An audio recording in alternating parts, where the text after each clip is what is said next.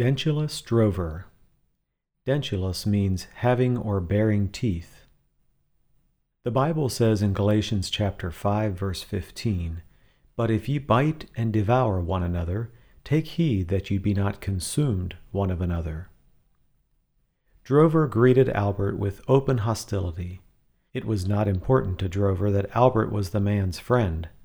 Drover had his own rating system for evaluating the worthiness of his master's guests, and Albert had failed the test.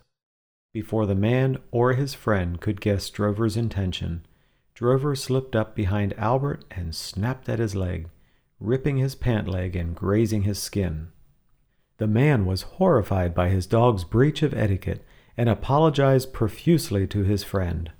But the nefarious deed had been done, and it could not be undone. Though Albert was gracious, the fact remained that his clothing was torn and his skin scratched. The man harshly scolded Drover, who retreated to a safe distance, keeping a wary, impenitent eye on his foe. After Albert left, the man considered the lessons he might learn from the wayward dog.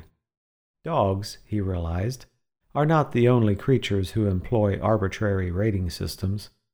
Humans are perhaps even more guilty, hastily evaluating others, flunking them, writing them off, and not giving them a chance to prove their worth.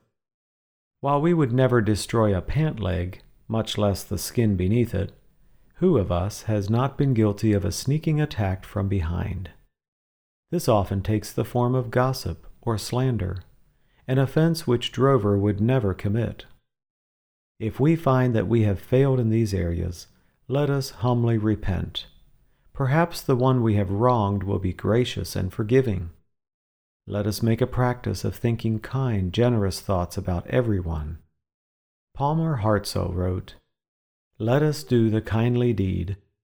Let us speak the loving word. They will spring like precious seed in the garden of the Lord."